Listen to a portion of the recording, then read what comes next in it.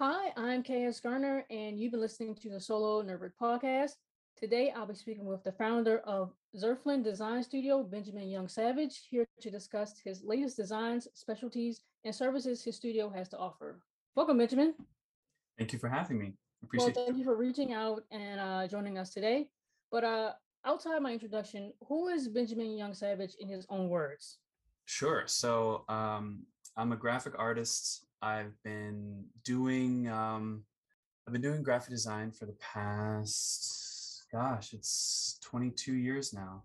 Um, I grew up on a small Native American reservation in northern Quebec, and I came down to Baltimore after I graduated from college in 2004 and fell in love with the city, and I've been here ever since. Pretty cool, pretty cool. So, what kind of art? I guess you already said in like graphic design, pretty much. But what kind of art does Zerflin offer? Like, what are the services and designs you specialize in? Sure. So my work is split up in two different ways.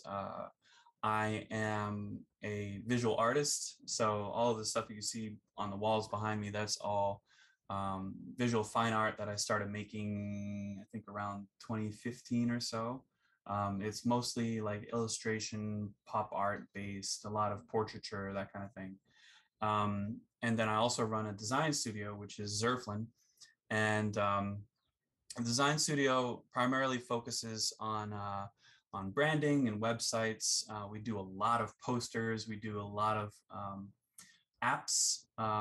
We've done some publications, book publishing, those kinds of things. I'm currently working on a book cover for a client, a sci-fi author, which is a lot of fun. But yeah, we do a lot of different stuff. We have a number of people that work under the Zerflin name. It's kind of a sort of like a collective.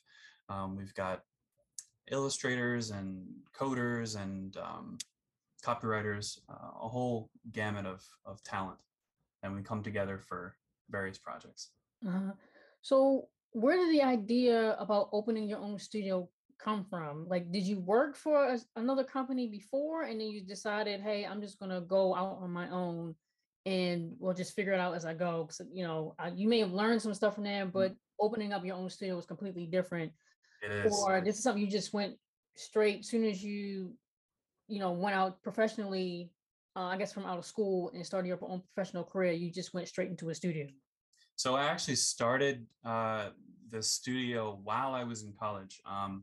During my second year of college, I originally went to school for um, engineering. I wanted to build robots for NASA, and I switched majors my second year. And of course, like, I talked to my parents and they're like, hey, that's cool. We're proud of you. But, you should know that all your scholarships and all your funding is going to run out in 2 years. So whatever you do, make sure you get it done in 2 years, or else, your funding is going to run out. So I had to graduate and finish the entire 4-year program for the graphic arts in 2 years. And while I was when I first started the transfer, I talked to a lot of my professors, and they're like, "You got a lot of work ahead of you. Mm-hmm. You need to build that portfolio and do everything possible so that you can have the biggest portfolio you can. So take on as many different projects as you possibly can." So when I was sitting in these graphic design classes, they would, throw out projects. They would be like, "Hey, make up a company and design a business card for it." And um, I was like, well, instead of making up a company, let me go out and find a real company that needs business cards and turn that in for classwork and actually build, the portfolio of actual client work instead of just classwork. So I did that and started building the company from there. Had a decent sized client base by the time that I graduated, full of work that I also turned in for classwork. Mm-hmm. And once I got out of college, I worked a bunch of different jobs. I worked as a arts and computers teacher through the AmeriCorps program. I worked as a photographer and I also worked at a print shop. That was my first design job, but I still kept running the agency and doing my own side client work on the side. I just knew that there wasn't enough clientele and there wasn't enough work to actually support myself. So I kept doing the Zerflin on the side until about 2012, 2013. So for, a good 10 years, it was, me working the 9 to 5 and then coming home, staying up late, doing all the projects. Once I knew that I had enough income to support a couple of the other workers at Zerflin, then I knew that I could actually like cut out and leave the 9 to 5 and do this full time. So I've been doing this full time probably since about 2014. Hmm. So I guess, did you always know in the back of your mind while you were working, I guess, for like pretty much like a decade doing, photography jobs or computer science jobs, whatever it may be, that you can, you know, obtain money or earn money to support yourself while still working with Zerflin to get that off the ground? Did you always know in the back of your mind like it was always going to work out, or was there ever any like doubt with opening your own place? Well, you know, what I realized, so I built the company without any debt. We don't have any debt whatsoever. All of our bills are paid for out of a savings fund that we have. And so there's no kind of borrowing or lending that we have done, no credit cards. So everything, um, all of the profits pretty much get cycled back through the company, except for, paying the workers themselves. And I knew that as an idea, as a concept, the design agency would never go away because, even if I ran out of all my money, I could still find a new client, Mhm. book a new job, and start it up again. So there wasn't really that fear that, it was ever going to go away. I just didn't know when exactly it was going to support me full time. And, we're in the same age bracket. We've been through what, 2, 3 recessions. And so there was always that crazy like economic stuff that was happening in the country. And I'm like, I don't know when this is ever going to happen. But as long as I keep the idea, it's never really going to go away. And as long as I'm not going into debt, I can always do this on the side. Now, I also got jobs at various design agencies that really helped me. There was a big agency down near DC called Merrick Toll. Right before the housing market crashed, I worked for them. They did a lot of work for housing, for like condo developers and single family home builders and all that kind of stuff. And after I stopped working at the print shop, um, I made it a mission to work in design departments and design agencies from then on, so that whatever 9 to 5 that I was doing, I was also educating myself on how to run an agency of my own, because I knew that, I didn't go to business school or anything like that, but so I had to learn all of this stuff hands on and, make friends with the owners of those companies and, really pick their brain. And I was always upfront with them. I was like, listen, my goal is to own my own agency at some point. How did you get started? What did Mhm. you do? How did you achieve what you have achieved? What is that kind of thing? And not as a competition kind of a thing, but as a collaborative thing. A lot of the bosses and coworkers that I've had over the years are now my own clients. A lot of them come back to me and they're like, hey, we've got this big project. We can't handle it in our agency. Can we bring some of your people on board? And we just work together. Mhm. So could you, I guess, elaborate a bit more on your creative process? So a customer comes in or they get in contact with you about a design that they want. So maybe a design for an advertisement or a portrait, or even the big thing now are NFTs. So where do you go from there when they contact you about a design? So typically I need to break down a couple different things. I need to figure out the concept that they have, and how much creative freedom that they're going to give me, how much direction that they're going to give and how much freedom I'm going to have. There's always that balance. I need to figure out their budget because I can't work for free. But also the budget really helps me understand how serious they are about their project. And some projects don't come with a budget. Some projects they're like, I don't even know where to start. And so I'll walk them through, various options to say, okay, well, if we get something that's this complicated, this would be the price. But, if you have something that's this complicated, we can do this. Most of the time, I'm given a budget and we work out internally, what different things we can do with that budget and how we can break all those things down. Once all those things are done, that's when we go into the inspiration phase. I use Pinterest a lot. And we'll just go into this brainstorming phase where we'll just think of every kind of imagery and every kind of verbal communicative direction, anything, videos. We'll just throw it all into a pile and kind of swim in that for a while and just kind of be like, okay, like what is the visual aesthetic that you're actually going for? What kind of mood do you want to portray? What kind of things do you want to say to your clientele and to your customers? Zerflin has always been about telling other people's stories for them in a communicative way, and that's hard for some people when they come in as a client because they're not used to talking about their service as a story. They're good at whatever it is that they do, whether it's being a musician or making shoes or running a cafe. Their talent is on those things. Their talent is not necessarily on how to make the branding work perfectly or how to communicate and make sure that their clienteles are experiencing the kind of mood that they want when they walk into their establishment.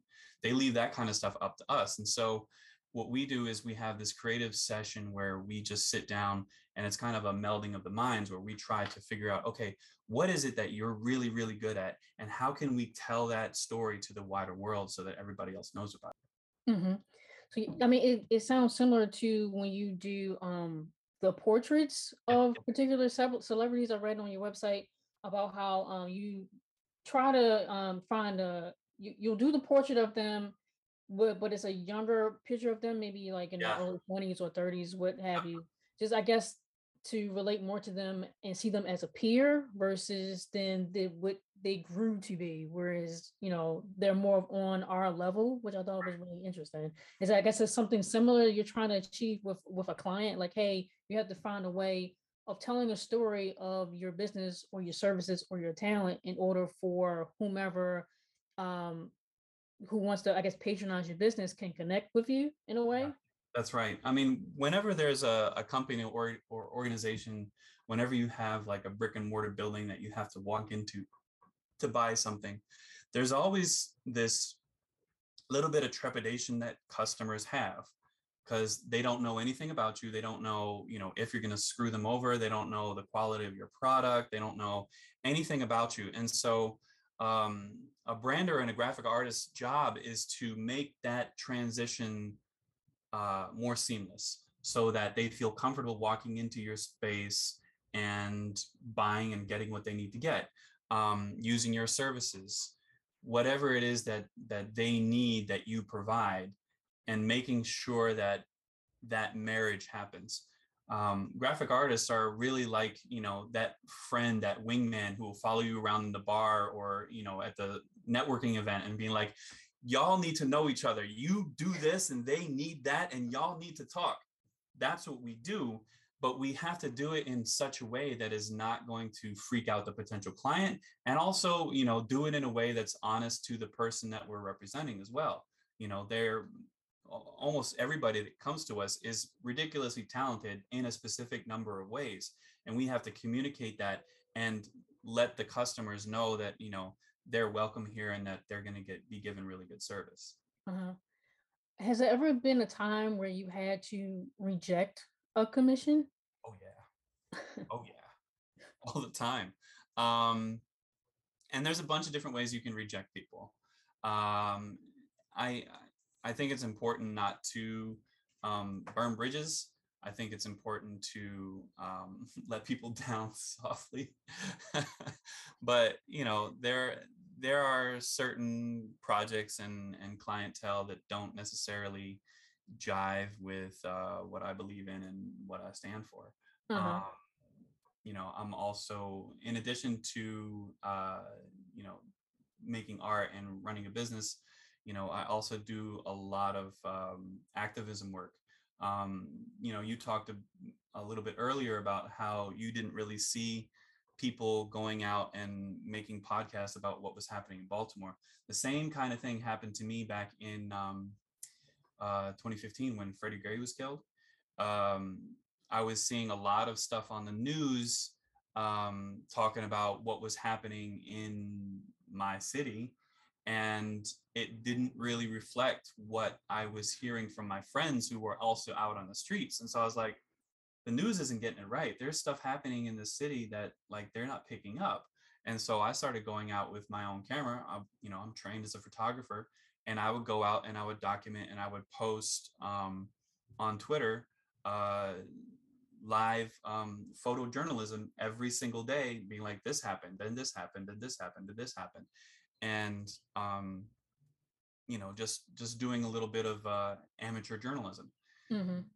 Because of that, I got a lot more active in the Baltimore activist community. I was involved in activism back when I was in college as well, but I really got plugged into the community a lot more, just being out on the streets every single day, taking photos, meeting with people, helping people, cleaning things up, whatever. Um, and started getting a lot more outspoken. Consequently, I had some clients who were like, we don't really believe in all that activism stuff you're doing. We're going to take our business elsewhere. And so I was like, okay, listen, if you can't stand by the beliefs that I have, that like LGBTQ lives matter, Black lives matter, that the police are really doing a lot of damage here in Baltimore, like, okay, fine, I Mm-hmm. will find other clients. And that was hard because it's messing with my money, it's messing with my bag. But um, ultimately, new clients came in who saw the work that I was doing and were like, we want to hire you because you get it, like you understand the stuff that's happening, and we appreciate that. We don't want to hire just some graphic designer drone who's just gonna build us whatever. We want somebody who actually understands the culture of Baltimore and the things that are happening here. um, Mm-hmm. because of that, and because of this graph that I made. This is a t-shirt. I don't know if you can see it very well, but this graph is called "But Slavery Was So Long Ago."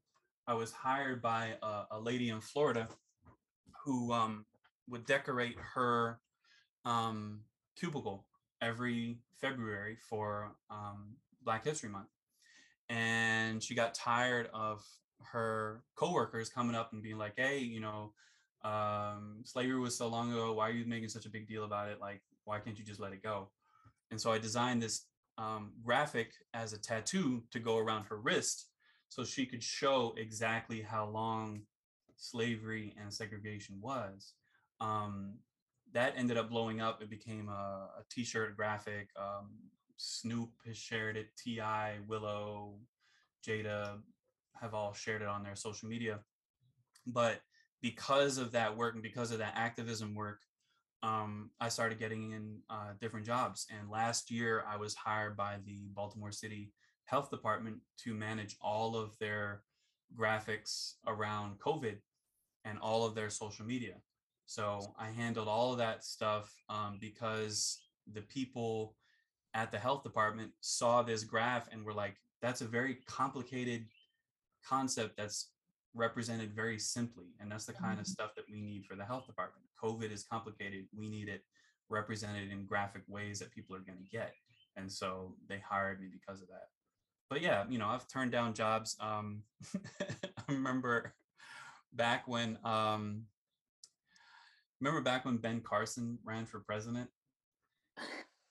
he Yes. his team actually reached out to me because they'd seen the illustrative portraiture work that I did, and they wanted me to draw him in that style. They wanted me to do like a heroic, dun, dun, dun, dun, Hmm. poster of Ben Carson, and I was like, what I did was I just priced them out. I just I gave them some astronomical price, and I was like, this is what it would cost to make this one graphic, and they're like, oh yeah, we can't afford that. I'm like, yeah, that's that's probably a good move.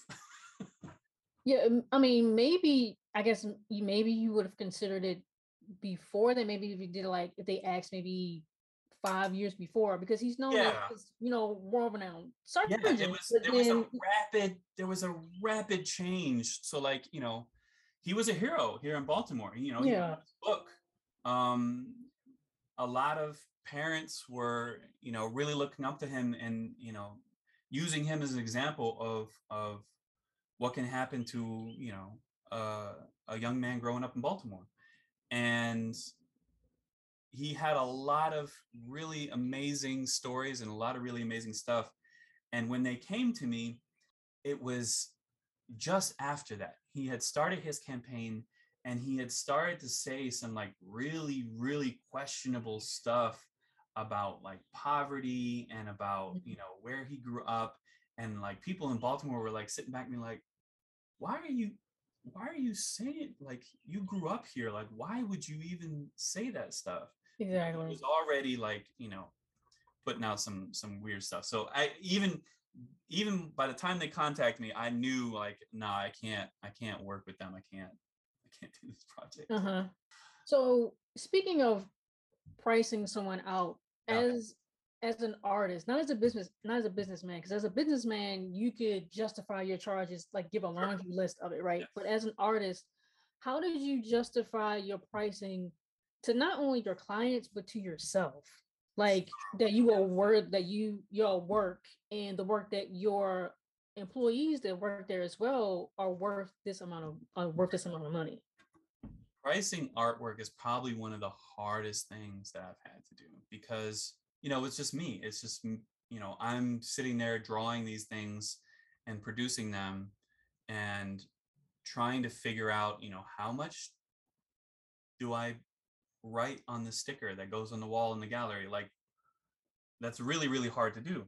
um, but what I did was I started taking it from the perspective of running my design agency. So breaking it down, how many hours did it take me, what did I spend on the materials making this piece, how much do I want to get paid an hour if I'm doing this kind of stuff. And that gave me some frame of reference of how to sell and price these pieces. However, I also like want the art in people's homes. Like, I don't want it sitting on my shelves and just hanging in my house. I want people to be enjoying it.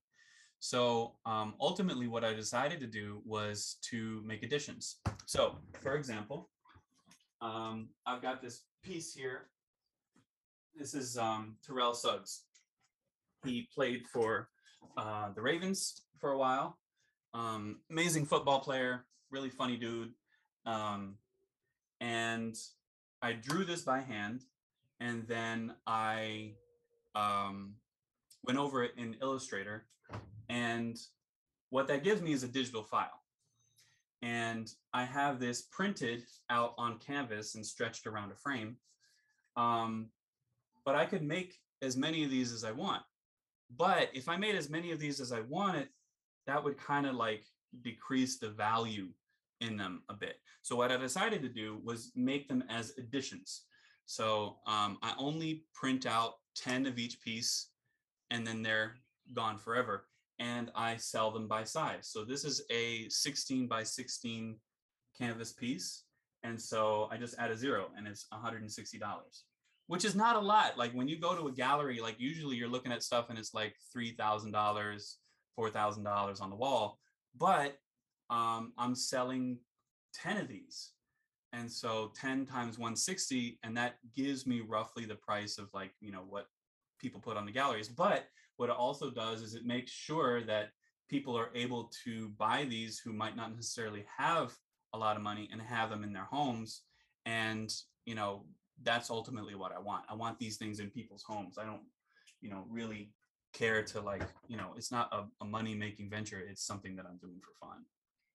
Yeah, and I saw on your website that it's a set price for just the drawing itself, and then you can have it printed out on the canvases, like you just said, and it's various sizes as well. And I think that works because if somebody wants a drawing, right, and they get like a digital copy of it, and then that's it, and they may just try like share it amongst whoever and put it up anywhere, but you still kind of get your money's worth from it, Exactly. and then um printing it out is something additional that they could do. Yep. And I've had a So lot of people just come to me and they're just like, can you just do my portrait because I want a better LinkedIn profile picture. mhm, I want something that looks creative but also professional. And I'm not going to print it out anywhere, but would you do that for me? And I'm like, sure. You shouldn't have to break your bank just to have something nice, a portrait of you that you're going to share on social media. But if you want to go ahead and, like, you know, send it to your mom and your uncle and your grandparents and be like, hey, I got this really cool portrait done of me, this is for you for Christmas, that should cost a little more, I think. exactly. So with, I guess, with everything that you've learned thus far, what advice would you offer to other creators that you wish someone would have told you when you first started? Yeah, you know what I wish I'd been told? I wish I'd been told that the degree isn't worth anything. Yeah, that's me too. I actually I actually majored in graphic design as well, and you just work so hard for it, Yeah, but nothing for it to really not mean anything in the 20 years of working, I've never been asked what my degree was in, never been asked where I went to school. Nobody cares. What they no. care about is your portfolio. That's the most important thing. Um, so I think what I would have done differently is not paid out the nose for my education, and I would have audited classes. You can audit almost any class for free. You talk to the admissions office and you say, hey, I'm taking a break and I don't want any credit for the class, but I want to go to it. I want to audit it. And basically, what they'll do is they'll register you as auditing the class. You do all the same tests and assignments as everybody else in the class, but you don't get academic credit for it. That's fine. The academic credit doesn't matter. Nobody cares about my degree. All they care about is that I know what I'm doing and that I have a portfolio to back it up. And so I think that's what I probably would have done. Um, Still go to class, still make all the connections in the class, still learn everything that I need to learn. But, I'm still paying my student loans, and that's ridiculous. So I mean, you still have to pay for that, right? You still have to pay to take the class, the audit. No. Auditing it, nope. Oh wow, I've never heard of that If before. you're audit, you can audit for free any class from any college. You can audit classes at Harvard right now. They have a program. You can sign up online, audit any class, and sit through any lecture, do all the work. You just won't get any credit for it. You'll learn. You just won't get any credit for it. I've never heard of that ever in my entire life, and now it just makes me Yeah, more mad. yeah. It's infuriating because, like, I paid somewhere in the neighborhood of, 35, $40,000 a year for 4 years. Mhm. That's the cost of a house in Baltimore. Like, come on. Like, It just makes me angry that I have a degree that I'm not using in a way. Like, I mean, now that's I've not true. learned some stuff, but like That's I not could have true. learned it from You're YouTube. still using your degree. Yeah, I'm still using it, but like, The stuff that you learned, the stuff that I learned, I'm using it every single day. Um, the technical stuff that I learned. Like I said, I had those classes where I made business cards. All those things were incredibly useful and got me to be where I am today. But if I had known that there was a less expensive way to do it, I probably would have done it. mhm. Yeah, exactly. But I guess throughout this whole process, throughout your whole journey, of everything, did it ever get overwhelming, or does it ever get overwhelming, Oh, especially like juggling the studio and then home life and then trying to have a social life, whatever you can, wherever it can fit in at. Um, like, does it ever become too much? Like, how do you typically manage your mental well-being? yeah, it definitely becomes too much. Um, I definitely burnt myself out. I've got two kids. I was married up until 4 years ago. Um, it was absolutely too much. And um, what made it too much were the recessions, Mhm. the economic downturns. I got salary cuts from my 9 to 5s. The cost of just living, the mortgage, the grocery bills, the gas, everything has gone up since I've gone out of college, and there has been no relief. And that did absolute chaos on my mental health. Mhm. I came from a family that kind of poo-pooed mental health. They didn't really they didn't really think it was serious. My parents would make jokes about, crazy people going to the crazy house, that kind of stuff. Like it wasn't really something that people that I was growing up with took seriously.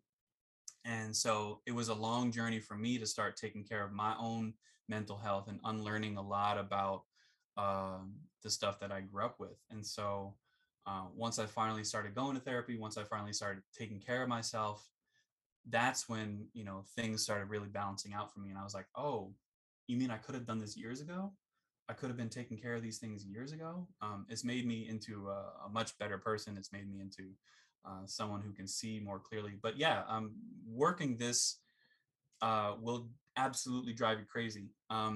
What I would recommend is setting limits for yourself. One of the things that I did when I got out of college was I never said no to any client. So whatever they asked me, whatever they needed me to do, even if I didn't know how to do it, I always said yes, and I never said no. And that wasn't always the smartest thing. It built the business, sure, but it wasn't always the smartest thing because it meant that I was burning the midnight oil trying to figure out, a new technique in web design that I had never learned before, just so I could, do it for that client. And I learned a lot, and I was able to, then do that for other customers. But, it burnt me out so much. And because I wasn't taking care of my own mental health, and because I wasn't setting boundaries for myself, that ultimately burned me out really, really badly. And I had to suffer the consequences and, recover from that. Yeah, I had to learn something similar to that when um I was working full time and then I started pursuing this and then my writing as well, is that I guess since we, ever since we were kids and then, going into school and college and whatnot, and then into our adult professional lives, is that we always have to have, we always have to be doing something. Laying around is you're considered lazy instead of Mhm. resting. So Yes. you kind of have to unlearn and then relearn Yes. what it is to actually live your life. Like you can be productive, but like productivity doesn't mean actually doing anything. Like resting can be productive Yeah. to what you may have to do later, and the tasks you have to do, and then in your relationships as well, because nobody wants somebody who's moody. Nobody wants to hang out with a Yep. moody person all the time, right? So you kind of just have to, like as you said, set limits. So like with scheduling with people and hanging out with friends and taking time out for myself as well, you kind of just have to figure it out in a way, which Mhm. I've learned working for myself. Because with a 9 to 5, they kind of have all the stuff already figured out for you in a way, but that's their time that you kind of have to Right. do what they want you to do. Versus when you go out on your own, you kind of have to fill. We learned you have to fill in the time Hmm. in a way. Like it doesn't take 8 hours to do this job, but you feel like it has to in a way, right? And that's just with the work. That's not even with the stuff outside of work. As I said, like your family life and your friends and taking care of yourself. So yeah, setting limits and unlearning and relearning how to really live your life. Yep. learning how to rest and relax was really difficult for me. I fully threw myself into that, whole hustle mentality where you Mhm. just like, you push through and you grind and you make it happen and it's all up to you. That's not sustainable. You can do that for a short period of time and then Mhm. you're going to burn out. Um, and yes, it will seem like you are getting ahead at the time because you're pushing through and you're staying up and you're making sure that you're getting everything done, but you're going to pay for that later.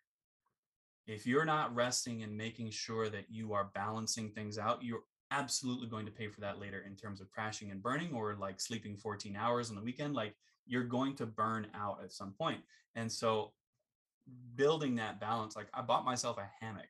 Like I didn't know how to relax at all. Like relaxing just made me kind of jumpy. I feel like, and especially since I make art, I felt like, oh, I got to be creating something. I got to be doing something. I got to be writing something. I got to be, building something.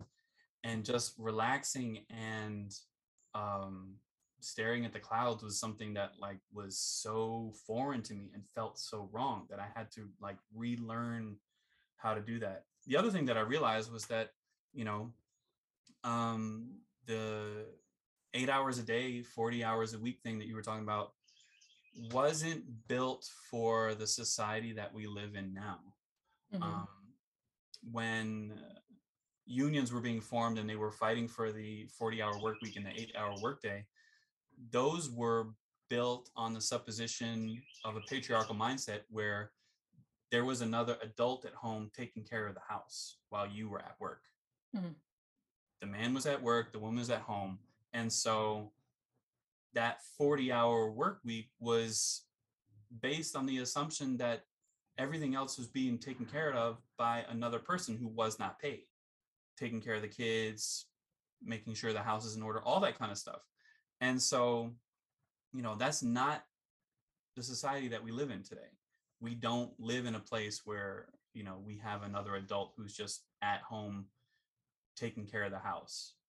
So to expect all of us to be able to work 40 hours and also take care of a household and take care of everything else that we have to do in our lives is just not sustainable. It's not Mhm. reasonable. And, I think that especially during COVID, people are waking up and realizing that there's a lot of things that are broken about the system that we live in. Forcing people to come back to work when they could be doing everything remotely and at home, forcing people to be in front of their screens for 8 hours a day. That's not feasible. And, most office workers will tell you they're not even doing productive things during the majority of the time that they're at their desks in the office anyway. And so, like, I really think that we need to um, rethink about, how work works and how our understanding of work is just not compatible with the lives that we actually live. We need to be able to have time to rest. We need to be able to have time to clean the house. We need to have time to do the laundry and everything else that we need to do, pay the bills. And we should be paid fairly for those things. We shouldn't have to like work three jobs just to pay for an apartment. That doesn't make any sense. Yeah, exactly. So, my last question for you, Benjamin, is what is your idea of success? So, I ask that because as creators, if we're not getting regular paychecks from a full-time job or making consistent revenue from our art, we're considered failures or we'll consider ourselves failures. Yeah. Many of us will put our dreams and projects on a back burner or give them up altogether because this career path can be highly intimidating and competitive. So, what is your idea of quote unquote success? I had to reorganize what my idea of success was back in college. And that's ultimately why I switched majors. Um, I was sitting in the back of a circuits class with a bunch of my friends. The teacher was so boring. And we were passing around a sheet of paper and we were drawing little Christmas lights on it. It was right before Christmas break. And each of us would draw a Christmas light and then pass it on to the next person. It came around to me. I grabbed my pencils. I drew a little Christmas light and passed it to my friend Erica.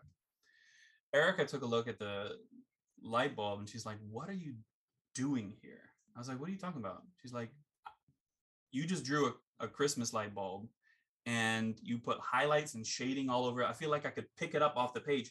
why are you in this engineering class when you clearly have talents elsewhere?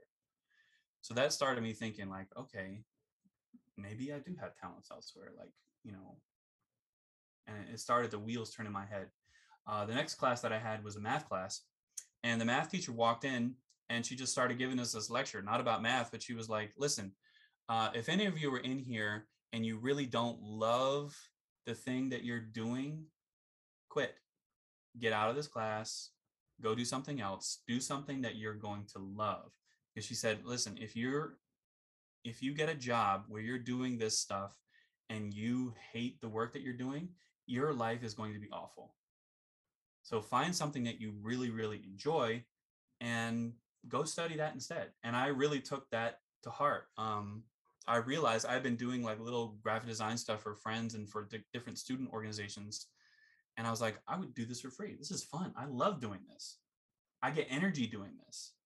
Um, and so ultimately, you know, that's what led me to switch majors, because my idea of success shifted. I realized that if I graduated and got an engineering job and I wasn't paid a ridiculous amount of money, that I'd be miserable. You Hmm. know, the money would offset, the money would make things better, I'm not going to lie, but you know, I would do graphic design no matter what I got paid, because I like it, it's fun, I love doing it. And that's also what, you know, made the tedium of staying up late after the 9 to 5 to do my own agency worth it, because, you know, graphic design and art was my therapy for a while before I actually got to real therapy. You know, this was where I found peace and where I was able to calm down and relieve a lot of the stress that I was feeling, you know, working these 9 to 5s with not a whole lot of compensation. So yeah, I love what I do. And, you know, being able to do that day in, day out is my idea of success. Yeah. I have to my idea of success. I remember talking to someone, his name is Patrick Lugo, and he said it's like it's fluid in a way. I guess it changes throughout your life. Um, yeah, money would help a lot with bills and whatnot. Wanting to do what you want to do, but being it's not worth it if you're miserable. Yep. Pretty much, like I left my 9 to 5, and I mean I was making I guess above minimum wage, which was nice. I've been working there for like 5 years, but like they had me doing all kinds of stuff. And like I said, I was miserable, having, panic attacks, not wanting to go into work. And, I can attend all the therapy sessions I want to. And they may try to put me on medication, but it's like eventually I'm going to have to change the environment as Right. well. Exactly. So I guess for me, it's if I'm getting anything out of it as far as like learning anything or making some type of connection with somebody, be it doesn't have to pertain to work or anything like that. But like if I have some type of connection with you that would make me want to stay in a Hmm. way, um, is successful to me. And again, it doesn't have to be work, and it can be successful in life Right. in a way. And what I'm learning now is that there's a difference between purpose and meaning. So just because you don't have a purpose in your life, like right now, or you may never have one, doesn't mean your life doesn't mean anything. Right. So you kind of can just exist. Like if you want to just coast through life and it makes you happy, then that's okay. And if you want to work and to be a millionaire or billionaire and it makes you happy, then I think that's okay too. Right. It's just it all just depends on your life and what makes you happy. Um, so yeah, I think I'm rambling. I don't know where No, my thought is no, going with I this. think that's good. I think that, you know, there are different levels of success, you know, and there are different things that apply for different areas of your life, you know, feeling successful in your business versus feeling successful in your home life versus feeling successful with your friends, or, you know, for me, like the activism community, or, you know, even with my art, all of those have different metrics and different ways to measure success. Mhm. But, you know, for me, ultimately, what it boils down to is, you know, is it improving me? Is it helping me grow? Is Mhm. it um, something that I love and enjoy? Is it something that I'm connecting with people? Like you said, you know, am I connecting with with cool people, like doing this show. This is something that, I wanted to do because you seem like cool people and I want to do, like, make that connection. But all of those different things are different measures of success. And I think the lie that we tell ourselves to be complacent sometimes is we'll put like one metric of success on a really horrible situation. So we'll be like working at this like really terrible job, that doesn't pay a whole lot, that has stupid hours, that like has you going in sitting under fluorescent lights. But then we'll be like, yeah, but I'm meeting cool people and I like who I work with. And like, yes, but you're also miserable. So like, don't use that one metric of success to justify like this entire thing. Make sure that you're looking at it from a broad angle and really, decide if that place is really edifying for you, if it's really something that's, helping you and giving you peace and helping you grow. So, Yep. Well, is there anything else that you want to touch on about Zerflin that I may have missed? Are you actually open to commissions now from new yeah. clients? Yep. So I'm open for commissions with my artwork. I'm taking on new clients for the design agency. I just started a new branding project that I'm really excited about. We're going to be doing a brand for a fund that's going to help areas of the world that are struggling with type 1 diabetes. So we're building this infrastructure, which is going to allow communities around the world to kind of use those funds the way they need to. It's a really neat idea because a lot of nonprofits and stuff, they'll come in and they'll be like, hey, we're going to give you this amount of money to, help your community, but you have to use it in such and such a way. And you have to use a certain percentage on this and that. And this fund is not doing any of that. They're just like, you need trucks to get people medicine, buy the trucks with this money. You need to get people food so that they have nutritional meals so that their diabetes isn't as bad. Buy the food. It's really cool. It's a really flexible thing. So that's going to be working on next. But yeah, hit me up. There's two different websites. There's art.zerflin.com. That is my art website. It's full of commissions and art and everything else.